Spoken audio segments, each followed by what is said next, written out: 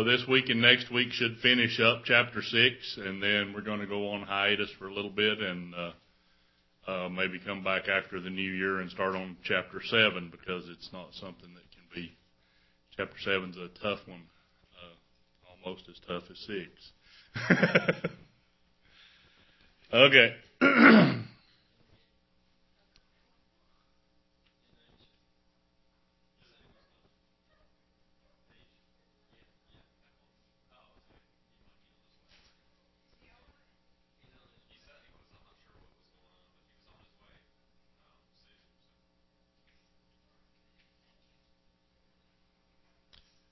Okay, so for when you were slaves of sin, you were free in regard to righteousness. But what fruit were you getting at that time from the things of which you are now ashamed?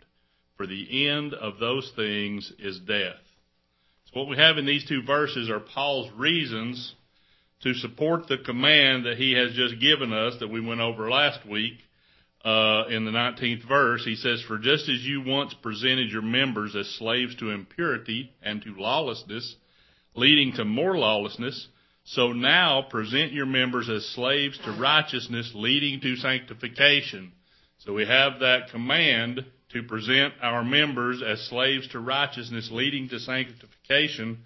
And what he's given us is the reasons why we should do that. Okay?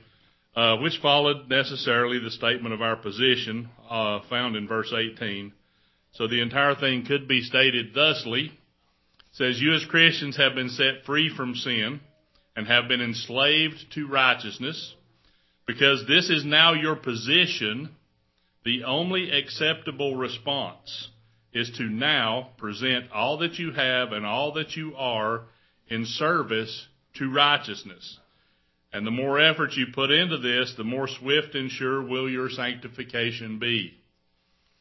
And then he goes on to give us these two verses that show us why it is only logical, why it only makes sense, why obedience to his command is our only reasonable response.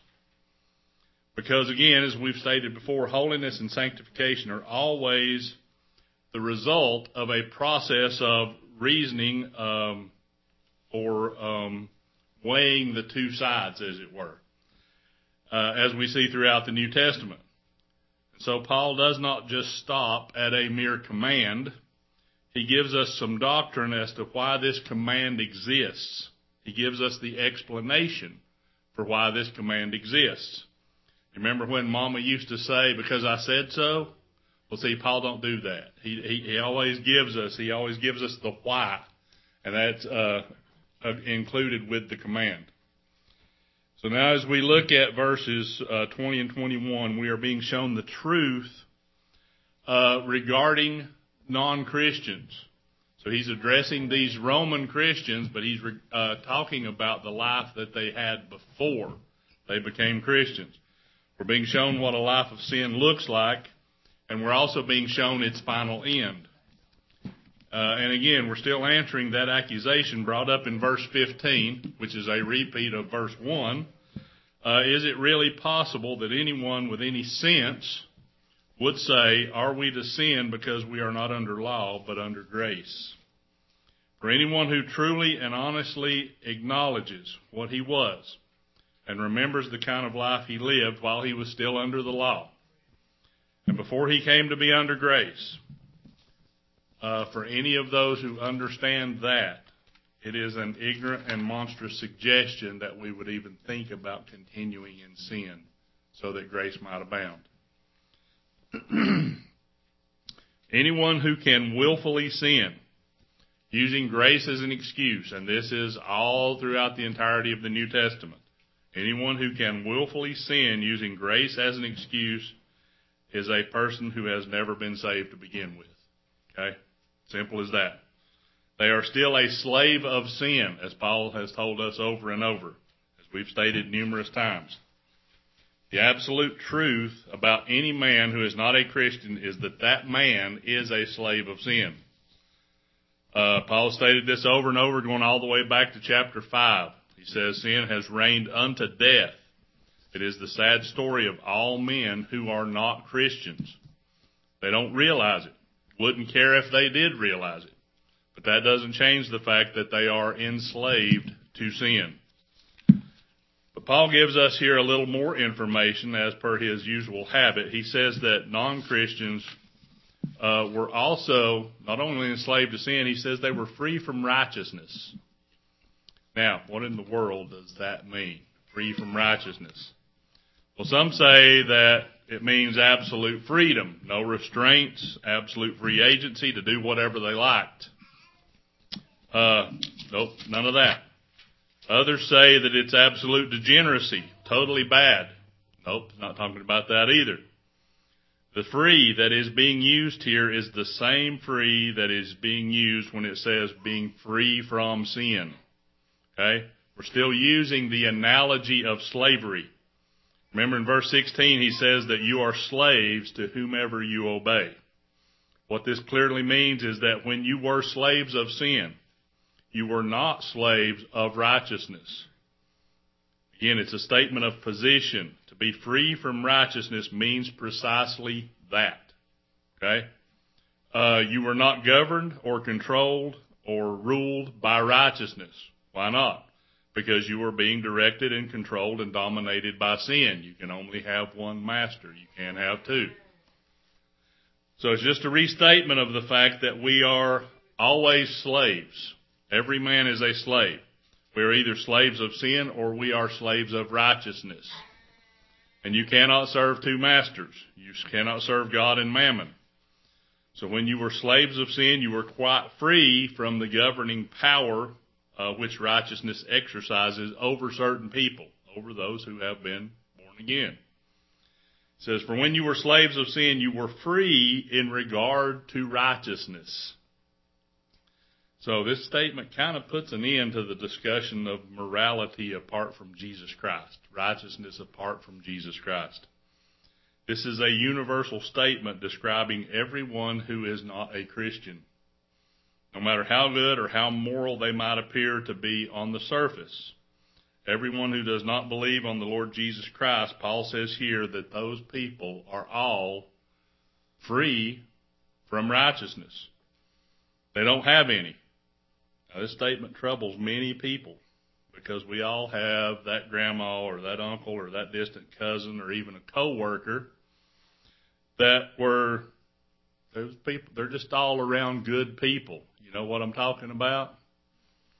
Sure, there are men who are good moral men. Some unbelievers have done excellent things, but those things were not righteous things. Okay? Paul is here offering a differentiation between Christianity on the one hand and morality on the other hand.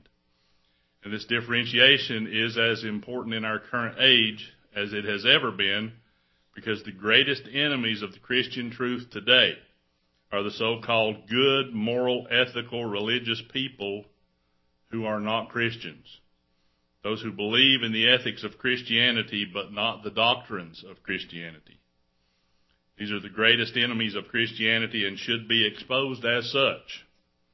Any person who rejects Christ and Him crucified, any person who does not believe in the atonement and its absolute necessity is the most dangerous of all unbelievers and needs to be denounced, just like Jesus denounced the Pharisees.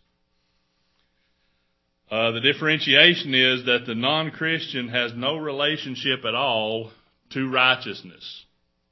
Not men's definition of justice and righteousness, but to what the Bible means by righteousness.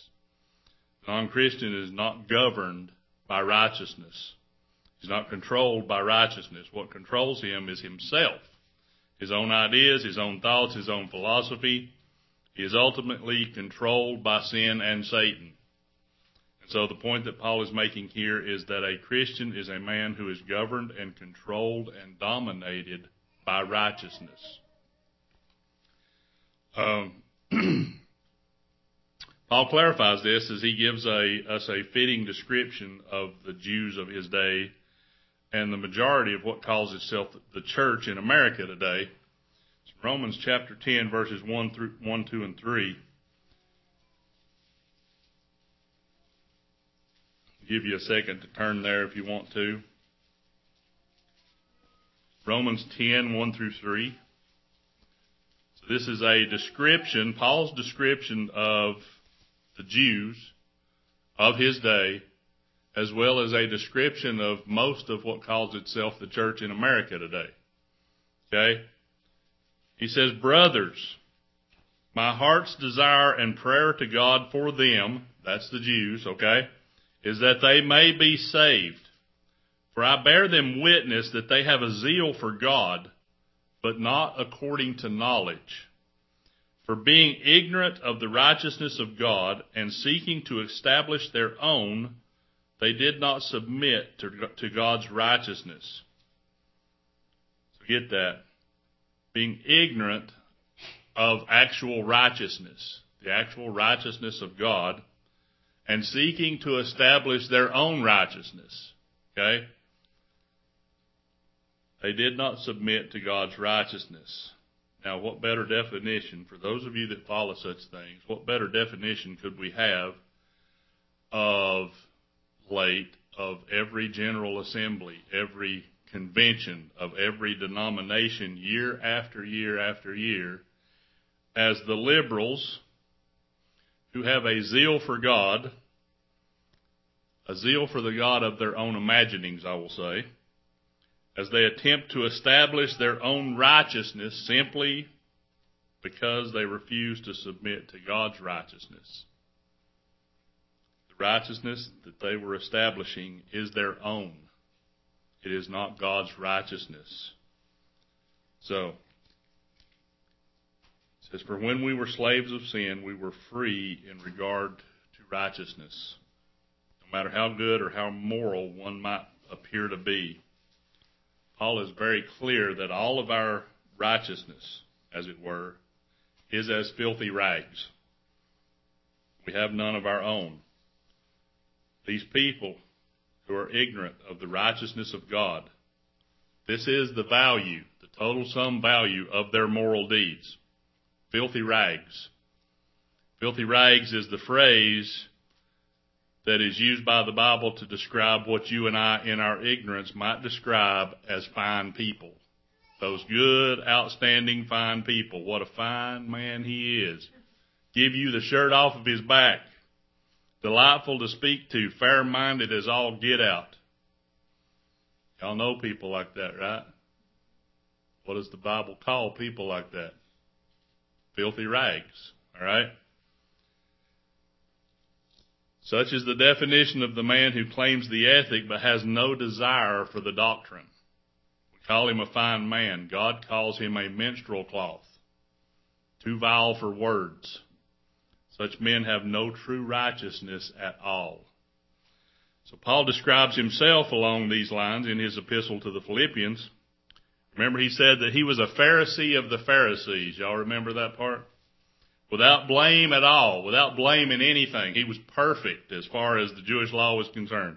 He was a fine man, doing remarkably well, except for the fact that he was free in regard to righteousness. He was a slave of sin, free in regard to righteousness. But then something happened to him. The power of God happened to him. And he describes his change like this.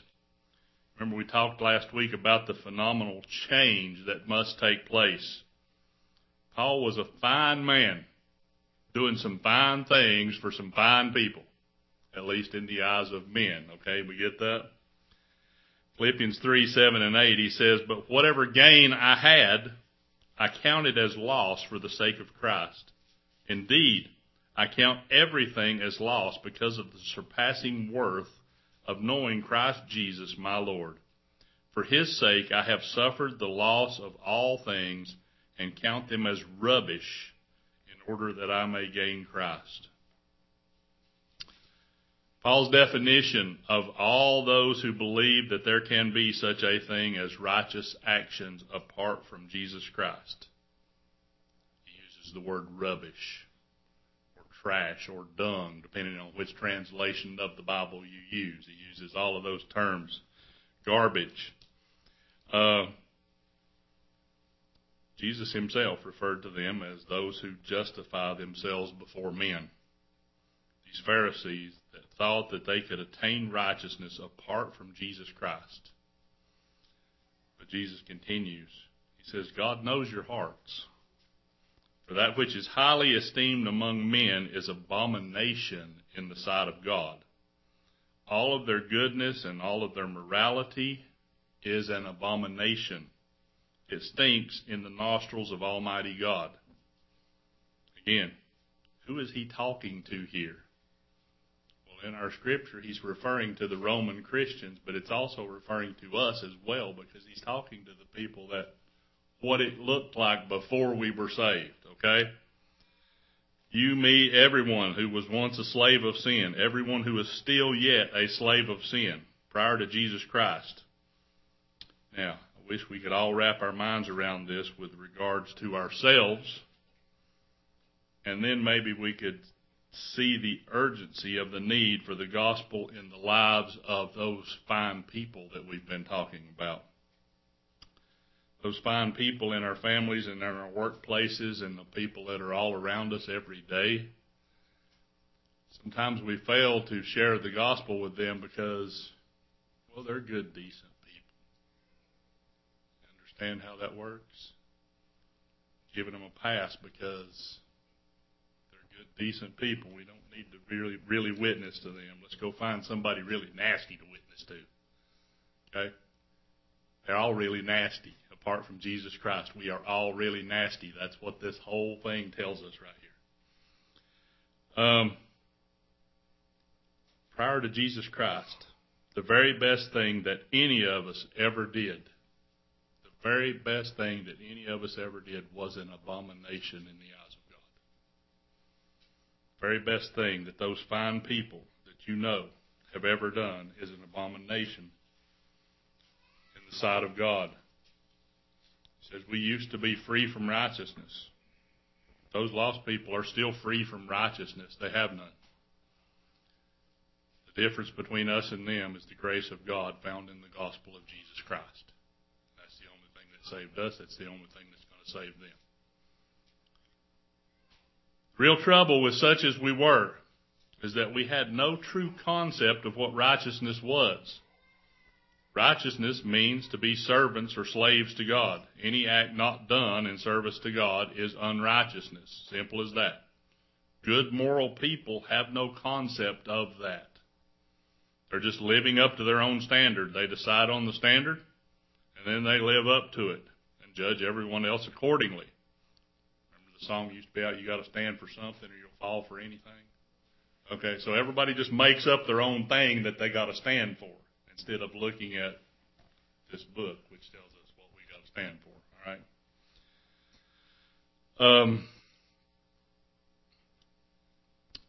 right. They're not righteous.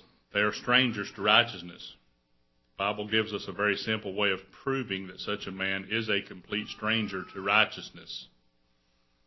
The biblical acid test, as it were, is this. It says a man who knows anything at all about righteousness is a man who is acutely and intimately aware of his own unworthiness, aware of his own lack, and aware of his own need.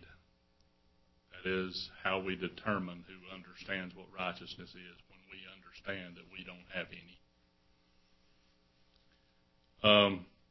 Slaves to sin are not like that. They're very satisfied with themselves. They sound something like this. It's found in Luke chapter 18, verses 9 through 14. Y'all know the story. Jesus also told this parable to some who trusted in themselves, that they were righteous, and treated others with contempt. Two men went up into the temple to pray, one a Pharisee and the other a tax collector. The Pharisee, standing by himself, prayed thus, God, I thank you that I am not like other men, extortioners, unjust, adulterers, or even like this tax collector. I fast twice a week, I give tithes of all that I get. But the tax collector, standing far off, would not even lift up his eyes to heaven, but beat his breast, saying, God, be merciful to me, a sinner. I tell you, this man went down to his house justified rather than the other. For everyone who exalts himself will be humbled, but the one who humbles himself will be exalted. It's about humility. So Paul tells us this truth about ourselves. At the same time, he is saying to these Roman Christians, he says, y'all remember back when you were slaves to sin? Do you remember how pathetically unrighteous you really were? Do you remember that every breath you drew was an abomination in the sight of God? And if that was not enough, he continues with a fruit inspection. That's what a preacher I used to listen to, he would call it. He said, you don't judge people, you do fruit inspection. Okay? So Paul's doing a little fruit inspection here. He says, what kind of life is lived by people who are free from righteousness? These people who are free from righteousness, what kind of life do they live?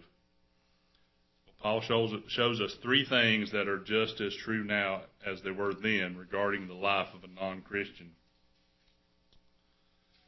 First and foremost is it is a fruitless life.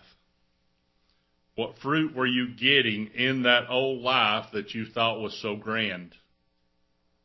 It is an utterly unfruitful life, an utterly profitless life. There is no value in that life. None.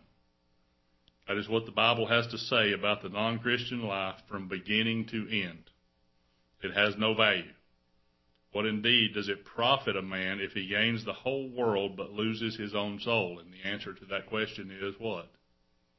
Nothing. It's a fruitless life. All right? Or Solomon said, all the works of my hands, all of my labors, all of it was vanity, and there was no profit under the sun. It was wasted time. Okay? Wisdom, knowledge, pleasure, palaces, architecture, art, power. Solomon tried it all 1,000 times over because he had untold wealth milked from the people with which to do it. And still, his summation of it all was, there is no profit. It was a waste. It was vanity. Or as Paul asks here, he says, what fruit were you getting at that time from those things? Okay. These Roman Christians at that time, that's what he's talking about. You at that time. What about for us at this time? Is this still applicable? What are the tests that one applies to determine if life is profitable or fruitful? The test is not pleasure or happiness. That's all you see on television is, we just want you to be happy. That's not it. That's not the point. That's not the answer to the test, okay? There's no doubt that a life of sin can give pleasure up to a point. Otherwise, people would not indulge themselves in it. If there was no pleasure there, people wouldn't do it now, would they? Wouldn't think so anyway. And it can also give them a kind of happiness. The world around you believes that it's having a good time. But according to Hebrews 11, this pleasure and happiness is only for a season. It does not continue. So being temporary, pleasure and happiness are not fit measures of the profit in a life of sin. The real test of the profit of the value of a lifestyle is to be found in satisfaction. All of us are faced with two calls, the call of the world and the call of Christianity. The question is, which one of those is more profitable, is more satisfying? The valid test is, does the call satisfy the mind, satisfy the heart, and satisfy the spirit? Augustine says that thou hast made us for thyself, and our hearts are restless until they find their rest in thee. Now, somebody years later took this and says that you're born with a God-sized hole in your heart that only he can fill. Okay. Our hearts are restless until they find their rest in thee. And apart from God, there is no rest to be found. There is no rest to be found in the worldly life. Just dissatisfaction and restlessness, moving from one thing to another and never satisfied. running from one form of sin to another in search of the latest thing or some new excitement. Fornication was not enough, so adultery came in. Then homosexuality, then the alphabet mafia, and now the gender confusion that is bringing forth the fruit that was initially sown by fornication. Okay? One man and one woman for life is the biblical teaching. One man and one woman for life will never satisfy the insatiable appetites of those that are enslaved to sin. There always has to be something else.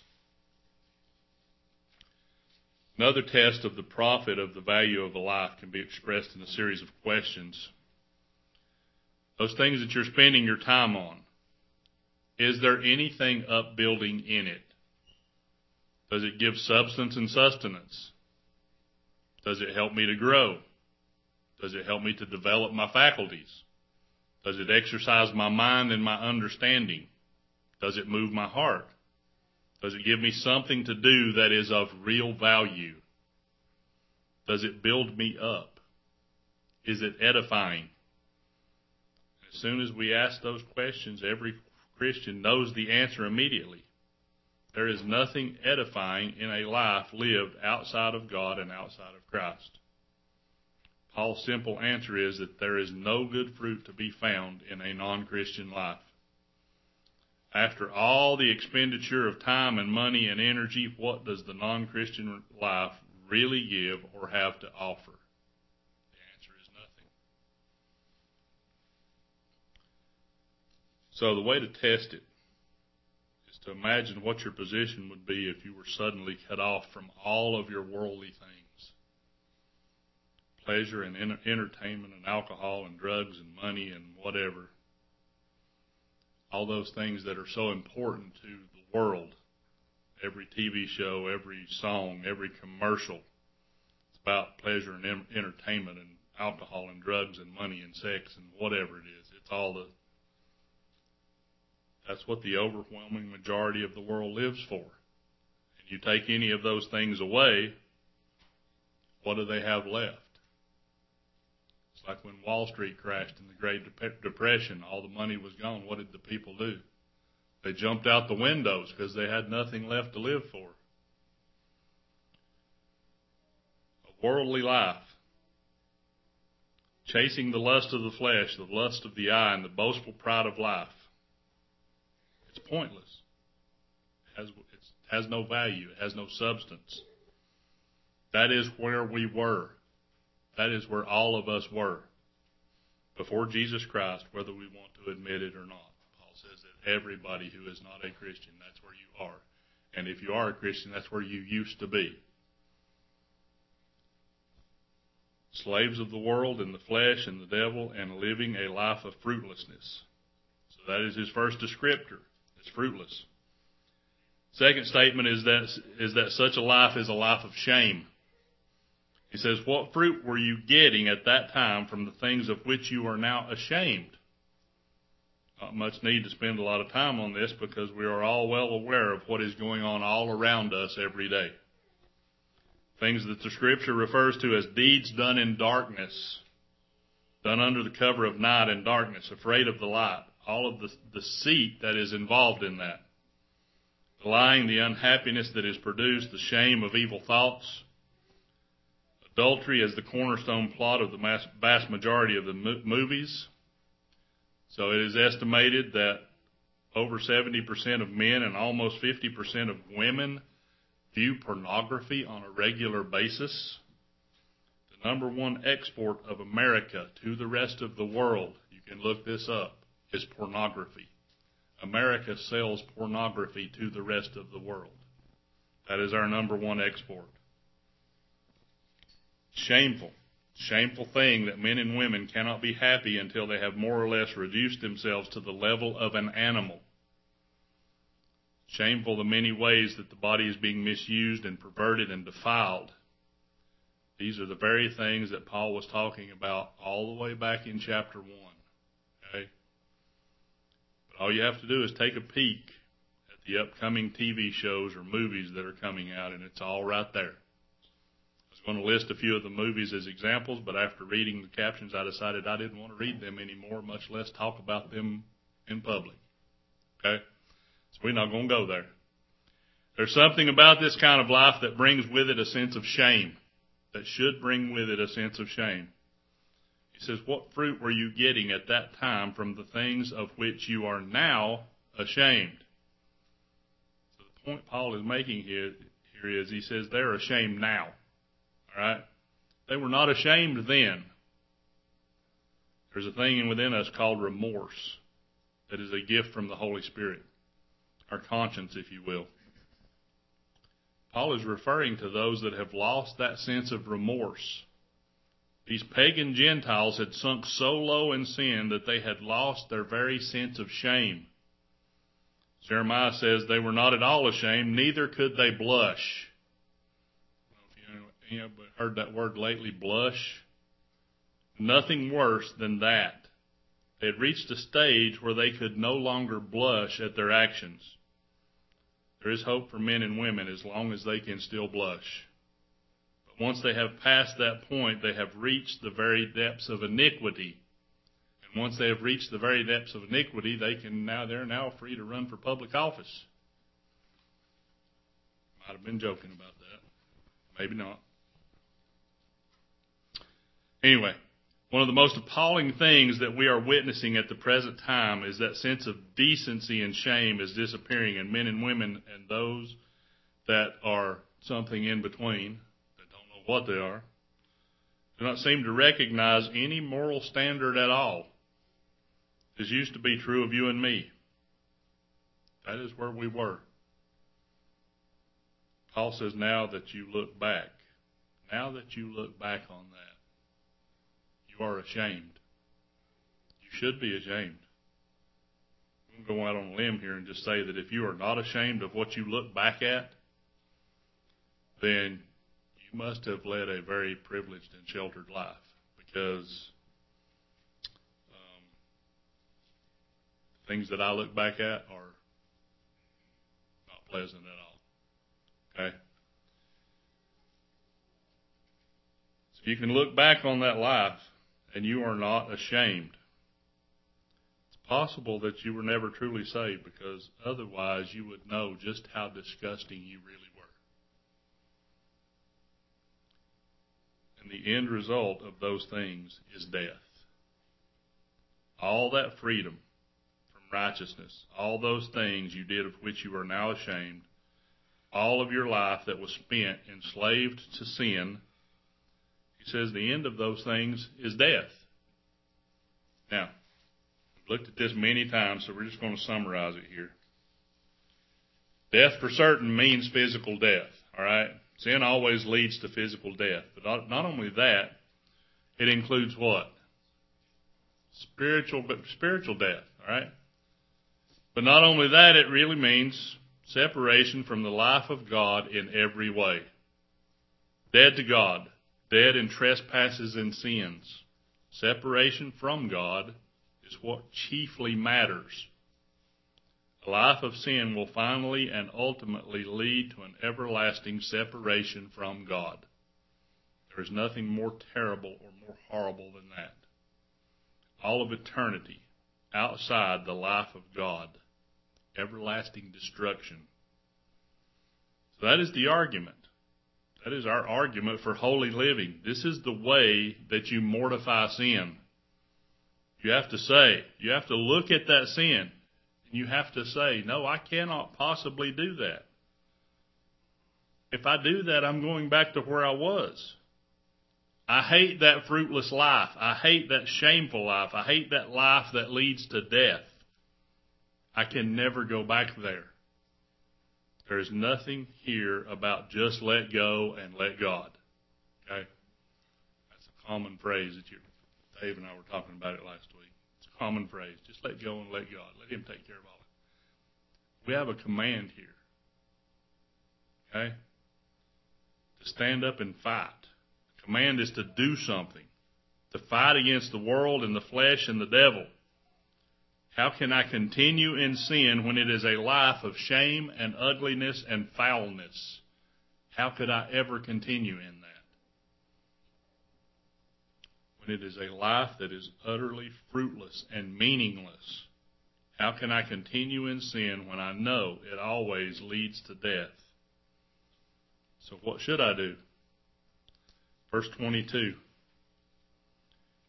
But now that you have been set free from sin and have become slaves of God, the fruit you get leads to sanctification and its end, eternal life. Have any idea how many but nows are in this chapter? He says, you used to be this, but now you are that. Okay, you used to be that, but now you're this. Paul's continual and repetitive reminder of our position in Christ. Okay? Going all the way back to verse 11, he says, consider yourselves to be dead to sin, but now alive to God. Okay? As we've stated many times, you cannot have one without the other. You used to be under the law, but now you are under grace. You used to be enslaved to sin, but now you are enslaved to righteousness. You used to be enslaved to sin, but now you are enslaved to obedience. You used to present your members as slaves to impurity, but now present your members as slaves to righteousness. You used to be a child of the devil, but now you are a child of God. Your end used to be death, but now your end is eternal life. Actually, it goes all the way back to chapter 5, which started all of this. He says, you used to be in Adam, but now you are in Christ. All of these but nows are because of our position in Christ. And because we are in Christ, we have undergone a profound change.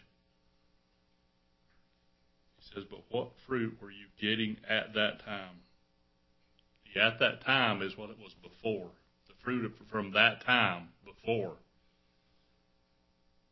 That fruit has now become the but now. The what was then, and the what is now. Only a Christian can talk about the then and now, because only Christ can change a person. This is essential Christianity. Christianity must have a then and a now, or else it is not Christianity. It doesn't work that way, okay? Christianity must have a then and a now, or else it is not Christianity. You were that, but now you are this. What fruit were you getting then versus the fruit that you are getting now? You used to get that fruit, but now you are getting this fruit. It's complete transformation. It says you were slaves to sin, but now you are slaves to God. It's total and complete transformation. But now, this is without a doubt the good news of the gospel. The but now is what makes us a Christian. We can say it. We can appreciate it. Nobody but a Christian can ever say, but now. The life of the other man is always the same. There is no difference. There is no change. He can change his addictions, change his pleasures, change his companions, but his life is the same through it all. The Christian's life, by its very nature, is not the same at all. He has left his old life, and he now has one that is entirely new and quite different. That's the difference that the incarnation has made. That's the difference that his glorious work has made. Not only does he divide time into BC and AD. People hear things about what I used to be, and they're like, I don't see that. I said, that's because it was BC. It was before Christ, okay? I hope y'all have a before Christ. BC and that AD are also turned into a then and now, into a were and a are and an are. He makes all things new. Do we rejoice? Do we rejoice truly in the but now? There's so few of us that rejoice in the but now because we have watered down the you were. I wasn't really that bad. You get that? I hope God grants us the grace to see and to understand what we were so that we can fully and truthfully rejoice in the but now. We did this already, but we're going to do it again. That is to emphasize the completeness of the change. This is not a slight modification. This is not a slight alteration. This is not a just you, only better. Okay? Nothing is the same.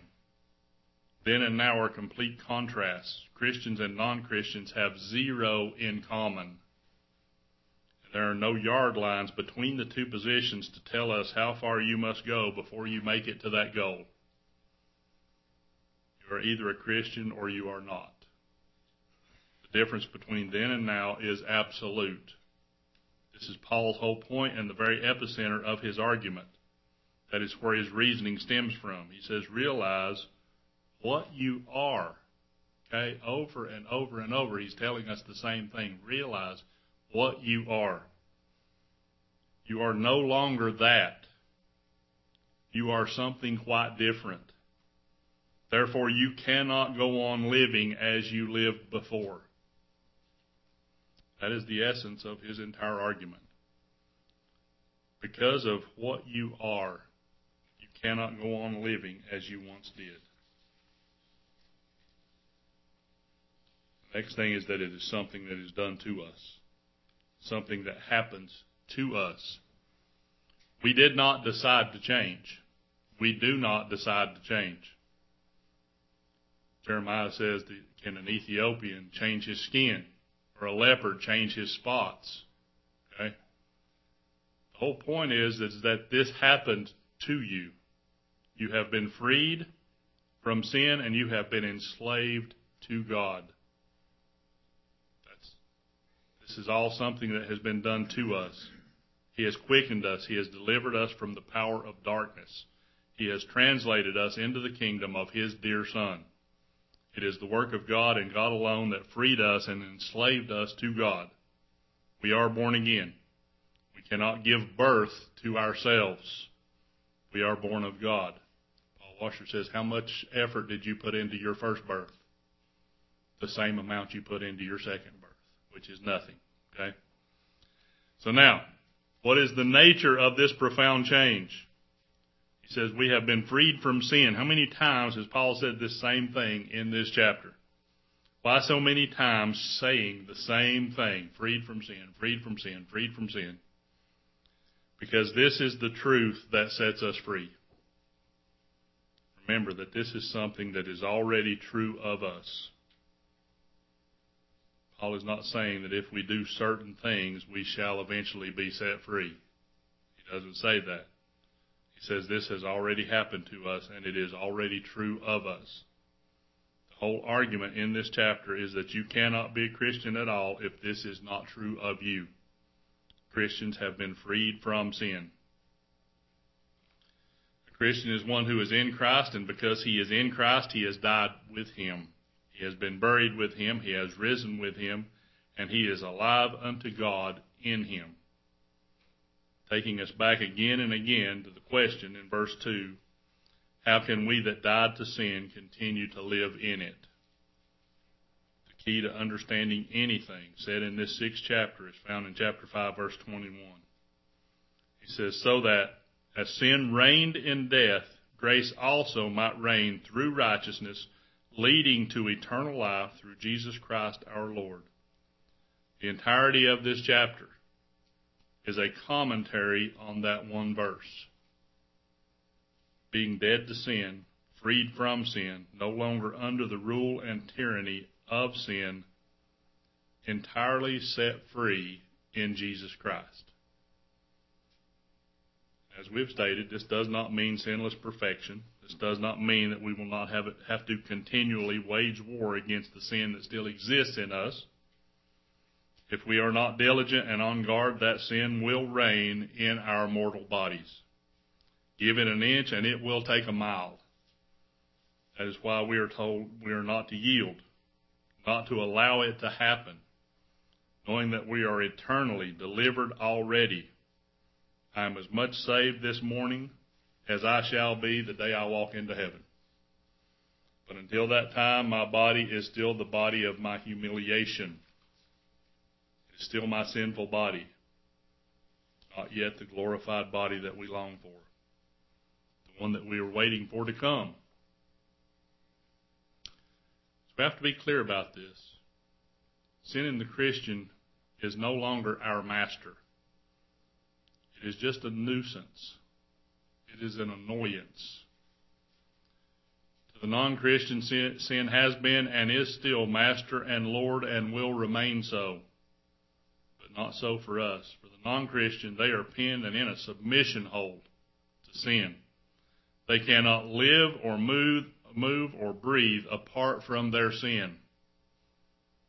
But for us, and I mean this in no way sacrilegiously, for us as a Christian, sin is like a fly buzzing around our head. That's how much control that it has over us. Okay? It's a nuisance. It's an annoyance that is constantly there. Whereas before we were helpless before it, now it has no power at all over us unless we give it power. Any Christian who sins is a fool, as we've said over and over. When he sins, it is because he has been foolish enough to listen to a voice that he does not need to listen to at all.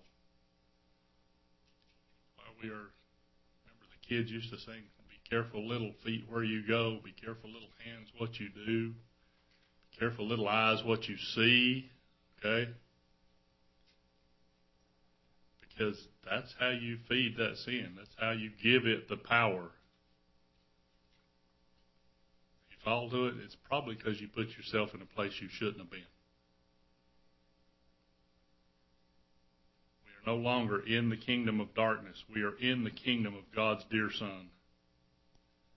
All the devil can do is shout at us from across the road. Why are we even listening to him, much less taking his advice about things? He can shout at us, he can frighten us, he can lure us, he can entice us, but he cannot touch us. He is not allowed to touch us. So no, Flip Wilson, the devil did not make you do it. You did it because you wanted to. Okay? That's how that works. You did it because you wanted to do it. And that is the most liberating thought of them all. The enemy cannot touch you because we belong to another kingdom. Galatians 5:1, he says, "For freedom Christ has set us free. Stand firm, therefore, and do not submit again to a yoke of slavery." See, same thing. You've been set free from sin. Now you have a command. Stand firmly, therefore. Stand firm. As a Christian, you can stand firm. You must stand firm. You are free to stand firm. But now that you have been set free from sin, what is it that must always come next? It doesn't stop at being set free from sin. What is it that comes next? You can't have one without the other. He says you have become slaves to who? God. To God. So if you notice the steps, yes, righteousness. Absolutely righteousness. Notice the steps, though, that Paul has taken here. Verse 16, he says, "You are slaves of the one whom you obey, either of sin, which leads to death, or of obedience, which leads to righteousness." Then in verse 17, he says, once slaves of sin have become obedient from the heart to the standard of teaching. So it's slaves first to obedience, then slaves to the standard of teaching. And then in verse 18 and 19, he says, slaves to righteousness, step by step. Obedience, standard of teaching, righteousness, and then we arrive at the top of the mountain. We have reached the top. Not obedience only, not doctrine only, not righteousness only, wonderful as all of those are.